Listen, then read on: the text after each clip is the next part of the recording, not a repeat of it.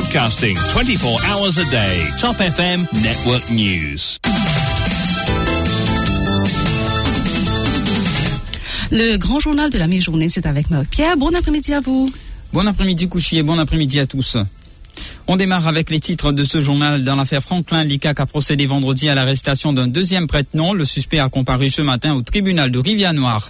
Et pendant ce temps, le député travailliste Patrick Assiavaden évoque l'opacité de la part des autorités entourant l'affaire Franklin, d'où sa démarche d'écrire à l'ambassade de France pour des éclaircissements. Air Mauritius, l'association des petits actionnaires de MK, déplore une mauvaise gestion de la compagnie. Elle dénonce un accaparement au sein de la compagnie d'aviation nationale. Mahashivratri 2023, faute de dire que rien n'a été fait en termes d'infrastructure à Grand Bassin. C'est un cas isolé, répond Prakash Mantroua à Bissoun Mangrou. Donc, cet accident hier impliquant un autobus et une voiture à poudre de Hamlet, Sifrin Latibon Zami Motipou tapé, dit le chauffeur de l'autobus. Et puis à l'étranger, Washington veut un vote de l'ONU pour fournir de l'aide à la Syrie via la Turquie.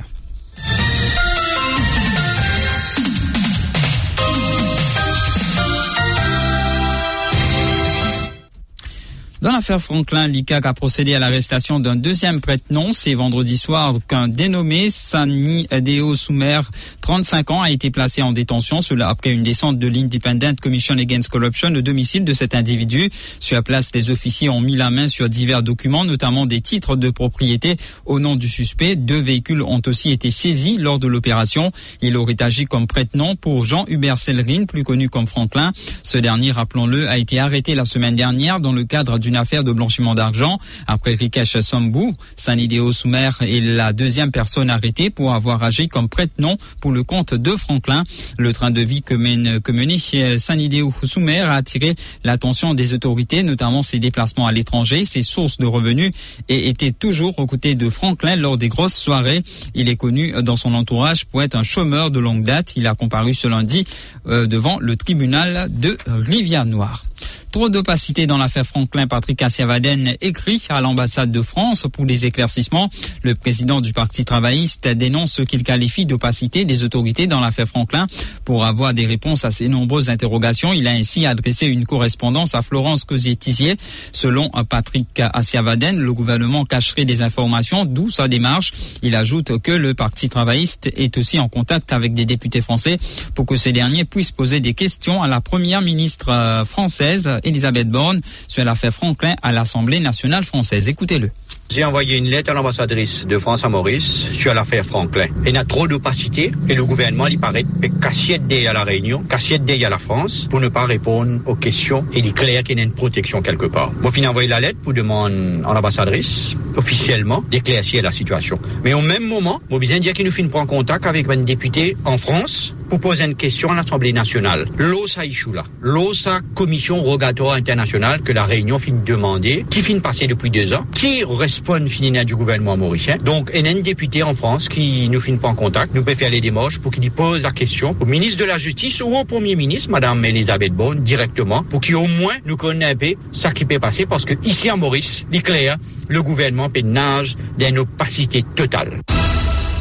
Air Mauritius Raj Ramlagon dénonce une mauvaise gestion et écrit au Premier ministre dans une correspondance envoyée au chef du gouvernement le 9 février dernier. Le secrétaire de l'association des petits actionnaires d'Air Mauritius fait ressortir qu'il y avait un dysfonctionnement au sein de la compagnie d'aviation nationale bien avant la Covid-19. Raj Ramlagon se dit pessimiste quant à un redécollage de MK, surtout avec la façon dont les affaires sont gérées. On a voté ça parce que vous connaissez dans la semaine, nous faisons une conférence de presse que vous faire un petit peu le point sur ce qui me trouve depuis des années, l'affaire qui fait rose la compagnie d'aviation nationale. Et nous connaissons qui, dans le sillage de la Covid, même les administrateurs en la personne de M. Adi Abdullah, sur conférence de presse, dit la Covid, c'est qui, comment dire, la goutte d'eau qui fait des bouts de vase, et il y a un dysfonctionnement qui date avant Covid. Alors, Covid, il me dit, mettez-nous à nu dans l'état qui nous été et que ça résulte d'une façon qui gérer la compagnie. Alors, moi, on me détend, plusieurs fois, on me fait casse-moi la grosse, une dépense pour l'énergie. Je trouve qu'il, comment dire, comme si, au fait, on va de mal en pis. Des salariés d'Airport Terminal Operations Limited s'estiment lésés. Deepak Benedin, le représentant syndical et président de la Fédération des corps para-étatiques et des autres syndicats, indique qu'au lieu de privilégier les promotions internes, comme le veut la clause 2.13 du protocole d'accord Atoll-AML, la direction d'Atoll a lancé des recrutements externes, une démarche que conteste Deepak Benedin. Une lettre de protestation a été envoyée à la direction d'Atoll. Le président de la Fédération des corps para-étatiques et les autres syndicats attend toujours que ces doléances soient prises en compte. Deepak Benedin, représentant syndical des employés d'Atoll, s'explique sur le sujet au micro de Sabine Lourde. Le président, c'est le haut de passe pour un travailleur qui dans AML et qui ne s'est modèle d'Atoll. Et les employés de AML, normalement, vous êtes supposés gagner priorité. Nous pensons qu'ils bypassent la même priorité qu'ils étaient dans d'après aucune signe. Je observe ça. Au préalable, si c'est une négociation, donc avec le management, mais escalaire, nous ne prendrons pas une négociation. Donc, moi, ils répondent sur la table de négociation. Ils amènent, ils n'ont pas pour écouter là, nous pour dire, bien sûr, déclarer l'utilité, et que soit dans une possibilité légale. Les ICT Support Officers veulent obtenir le statut d'enseignant. Depuis 2016, le porte-parole Rishi Persand a tenté à maintes reprises de faire entendre leur voix. La dernière réunion en date avec le ministère de l'Éducation, indique-t-il, s'est tenue le 8 février 2022. Une année s'est écoulée. Le président de la ICT Support Officer Union dit attendre toujours une réponse positive du ministère de l'Éducation. Pendant ce temps, Rishi Persand a pris connaissance du rapport Heroes on a Mission du Pew Research Bureau, rendu public en début du mois de février de cette année. Grande a été sa surprise de constater que ces suggestions n'ont pas été prises en considération. Il évoque la crainte des ICT Support Officers de perdre leur emploi aux dépens des jeunes recrues diplômés. Nous pouvons penser qu'ils ont écrit un nouveau officier qui peut suivre un cours diplôme à la MAI et ça qui pouvait enseigner à ICT à l'école. Qui nous rôle dans la réunion qui tient dans l'année dernière, le ministère aussi est d'accord qui c'est nous en premier lieu qui pouvons venir éducateurs. Si il y a un officier qui nous faut une recommandation au recteur, c'est nous qui devons payer ça, les pots cassés là maintenant. Depuis l'année dernière, le 7 juillet 2022, la fédération a envoyé une lettre adressée à la ministre Doukan, je peux demander une réunion, mais jusqu'à là, nous pouvons faire un appel à madame la ministre pour donner nous une réunion plus vite possible, pour une solution pour balancer ce support officer. L'Observatoire de la démocratie a envoyé une correspondance au Premier ministre, Pravin Jugnauth, au sujet d'un communiqué émis par le National Crisis Committee le 27 janvier d'interdire toute sortie injustifiée suite aux pluies torrentielles. Se faisant fi plutôt de cette interdiction risquerait une amende ne dépassant pas 100 000 roupies. L'Observatoire se dit choqué par la décision des autorités d'appliquer un tel règlement. Le porte-parole de l'Observatoire de la démocratie, Jack Bislal, estime que ce communiqué était absurde. Pour lui, un individu ne peut être privé de ses droits et de sa liberté.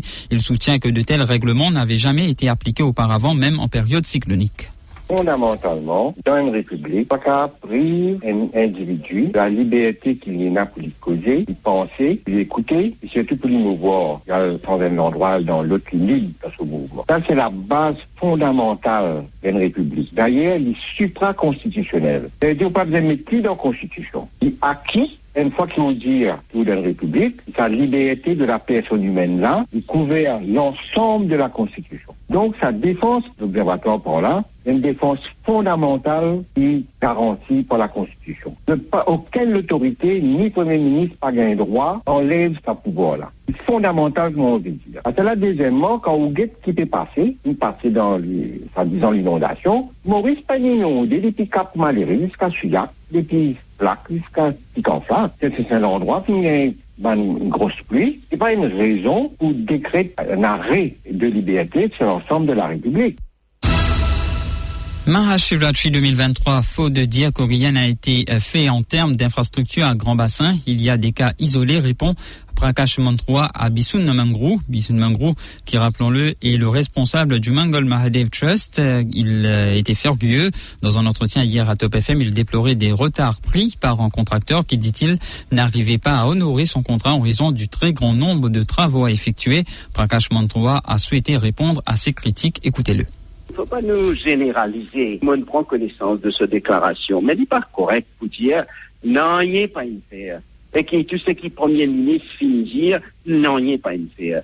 Mais hier, comment on peut dire, où sa quantité de monde qui finit dans Gatalau, si on a sa qualité, comme dit Causé, dans le lac, même la région du lac, que ce soit en termes d'infrastructure de base, que ce soit en termes de la lumière. D'ailleurs, la lumière qui finit mettre là pour cette année, vous trouvez qui véritablement, surtout, il faudrait qu'on passe là-bas soir, donc dans la soirée, vous trouvez qui qualité. De toutes les façons, mon candidat, hier, tout la tontine finit prêt. Oui, capable d'un des bannes 6 affaires, mais comme on dit, c'est ban cas isolé, ne parle dans les détails. 3 véhicules sont impliqués dans un accident survenu hier à Poudre de Hamlet. Les occupants l'une des voitures ont tous été transportés d'urgence à l'hôpital. Le chauffeur de la voiture était en compagnie de son épouse et de leur fils de 4 ans, tous des habitants de Rivière-du-Rempart. Selon Arvin, témoin oculaire de l'accident, raconte que l'autobus roulait à vive allure. Arvin est aussi le chauffeur d'une autre voiture impliquée dans ce même accident. Dans sa déposition à la police, Arvin explique que l'autobus aurait tenté de dépasser sa voiture en premier. L'autobus, dit-il, aurait dans un premier temps percuté sa voiture avant d'entrer en collision avec une autre voiture. Écoutez son témoignage au micro de Jessica Godin. Je vais ralentir, je me flashais à droite, je trouve ça peut venir à toute vitesse, pour ralentir, pour me flasher, pour me tourner, je trouve sa voiture là peut venir en direction opposée. De ça peut être lumière. Je vais trouver dans mon rétroviseur, finalement, il y a tout ça au moins pas derrière, tout ça, ma voiture pas derrière. Il y a un dommage. Alors, il y a des ma voiture, c'est les temps droite, et tout d'un coup, je coup de détenir, ouais, finalement, il y a une bataille sa voiture là devant. Tout le monde va se faire vite, à peine je me fais rouler 10 km, et je me suis rendu à droite, je vais ralentir complètement. Je prends la ligne dans la ligne gauche. Et là, je retire dame là. Je s'arrête enceinte. Madame là, pourquoi je perds des connaissances? Quand le chauffeur là, mes connaissances, tu es enceinte, tu blessais grièvement. Et de son côté, Goulbin explique, lui, qu'il roulait en direction de Rivière-du-Rempart. Il explique que ses freins auraient lâché, ce qui, selon lui, aurait provoqué l'accident. Oui, monsieur Goulbin, je m'appelle Rempart. Oui. C'est à Hamlet. Et puis elle marche devant moi, elle me trouve, il n'arrive pas devant moi, quand je place, pas non, il n'arrive pas. C'est à mon téléphone, vous ralentir, vous aujourd'hui, pas d'attraper. Et vous voulez la machine là, il dit, ici, l'impression, il tape en moi, il sera arrivé là. Une descente, pour le bout de l'année. La mission là, je me blessé, c'est grave, et c'est madame, pas de récit bien que ça, donc c'est aussi dans la deuxième station là. Beaucoup, la deuxième station, je ne vais pas s'inspirer, on pourra faire un travail comme ça. Parce que si vous prenez là tout beau, la même chose, ça peut. Quand mon travail, je vais dire ça à moi. Moi. La radio est à l'honneur en ce lundi 13 février. Elle vous accompagne, vous informe et vous divertit chaque jour sans relâche depuis plus d'un siècle. La journée mondiale de la radio a été décrétée par l'UNESCO en 2012 afin de mettre en relief sa puissance en tant que plateforme pour l'éducation et la liberté d'expression, mais aussi son rôle vital dans la réponse aux crises et aux catastrophes. Que ce soit en voiture, en cuisine, au salon ou au boulot, la radio est omniprésente dans la vie de bien des Mauriciens. En cette journée spéciale, Jessica Godin a recueilli quelques témoignages des auditeurs. Écoutez. La radio est toujours allumée dans le magasin de Hansa. Pour elle, c'est un média à la portée de tous. C'est aussi une plateforme, dit-elle, qui permet au public de s'exprimer librement. Bien qu'on écoute radio, une journée radio jouée dans un magasin et qu'on regarde toute l'actualité qui peut arriver. Radio privée m'a trouvé qu'il donne l'opportunité publique pour exprimer ouvertement aussi. Mais seulement un des avantages qui m'a trouvé aussi, qui parfois le gouvernement aussi, comme on dit, me fait complainte, ou bien comme une radio aussi prend par le public aussi qui est mécontent. Mais c'est pas ça. Le but, c'est que le public qui a envie, on dirait parfois, cause un problème, qu'ils ont envie de dire, mais seulement ils ne pas connaître vers qui la porte bizarre aller. On dirait la radio, c'est à la porte de tout le monde. Pour Goudial, taximan de la capitale, les radios privées ont contribué à mettre en lumière beaucoup de zones d'ombre et de scandales. Parti de la radio privée, beaucoup qui sont nous partis pour connaître. Beaucoup qui sont. Grand merci de la radio privée. Il soulage nous beaucoup de mystères. Mais qui sont pour ce mystère, il réussit de dévoiler. Quand on peut travailler même, mon métier permet moi pas vraiment réussir écouter l'information. Arina Rennes, chauffeur de taxi, également écoute la radio à longueur de journée. C'est son meilleur compagnon lorsqu'il est au boulot. Il souligne la contribution des radios privées pour plus de transparence. Sur le taxi, il arrive au moment là. Mais ça, mon pasteur, moi, écoute radio, qui dans dimanche, qui dans la semaine. Monsieur Bayabib, dans dimanche. Après, Monsieur Mervyn Biden, Ça nous passe, on est content d'écouter 45 ans. Tous les 3 radios, moi, écoutez, tous les 3. C'est partenaire radio privé. Nous, pas beaucoup de choses, pas beaucoup qui peut passer dans le pays. Quand il y a une radio privée, puis il y a un peu pression aux autres pour exprimer aux autres. Moi, quoi, pression là, coûte ça aussi. Ça va, radio. Mais pression là, coûte bien, ça nous tout connaît. À 76 ans, Marianne est scotchée à la radio depuis l'enfance. Elle raconte les soirées dansantes d'antan où les gens dansaient sur la musique diffusée à la radio. Fait gain 76. Content d'écouter la radio? Oui, content d'écouter la musique. Quand on a fait comme j'ai 3e âge, toute la journée mon radio joué. Toute la journée. Nous sommes pas qu'à 100 passe mon radio moi. Ah oui, depuis mes enfants. Depuis mes enfants, on dans la radio. Nous dans la musique. Les enfants longtemps, tout le monde longtemps. Nous tiens, comment dire, comme ça cause là. Comme ma famille. Nous comptons nous la musique. Et longtemps, quand il y a une soirée dansante là, nous mettons sa radio là, jouer, nous dansons jusqu'à 1h du matin.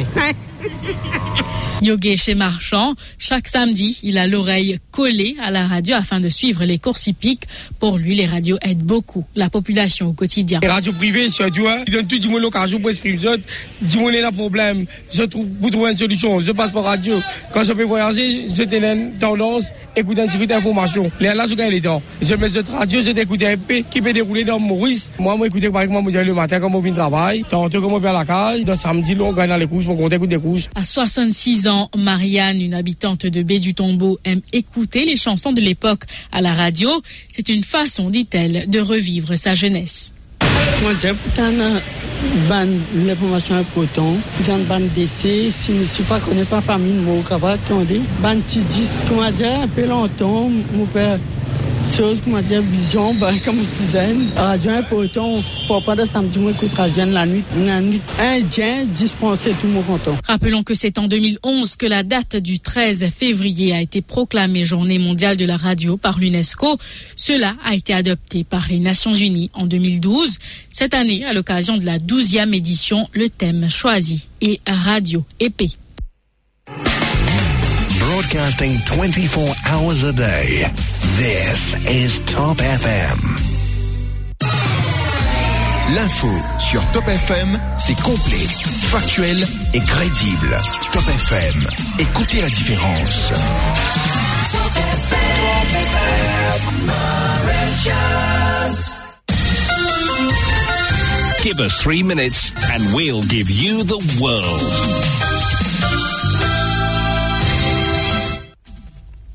Des milliers de foyers néo-zélandais sont privés d'électricité et les vols restent cloués au sol ce lundi 13 février, tandis qu'une tempête tropicale s'abat sur le nord du pays. En Nouvelle-Zélande, le ministre de la gestion des urgences, Kieran McAnulty, a averti qu'il s'agirait d'une journée critique en raison de la combinaison hautement dangereuse de vents violents et de fortes pluies. L'état d'urgence a été déclaré dans 5 régions du nord de l'archipel, dont Auckland. Bien que la tempête se soit affaiblie par rapport à son statut précédent de cyclone, elle a été déracinée des arbres. Elle a déjà déraciné plutôt des arbres, endommagé des routes et fait tomber des lignes électriques. Les États-Unis ont appelé dimanche le Conseil de sécurité de l'ONU à voter immédiatement pour autoriser l'acheminement de l'aide de l'ONU dans le nord-ouest de la Syrie tenu par les rebelles grâce à davantage de passages frontaliers depuis la Turquie. Depuis 2014, l'ONU a pu acheminer de l'aide à des millions de personnes dans le besoin dans le nord-ouest de la Syrie en guerre, en passant par la Turquie en vertu d'un mandat du Conseil de sécurité, mais elle est actuellement limitée à l'utilisation d'un seul passage frontalier. Et puis Israël a mené dans la nuit de dimanche à lundi 13 février des frappes aériennes contre un complexe militaire du Hamas à Gaza en réponse à une roquette tirée à partir du territoire palestinien, a indiqué l'armée ce lundi matin. Le Croissant Rouge palestinien a déclaré qu'une personne avait été tuée lors d'un raid mené avant l'aube par l'armée israélienne à Naplouse, dans le nord de la Cisjordanie, théâtre de violences quasi incessantes depuis 1 an. On passe au rappel des titres.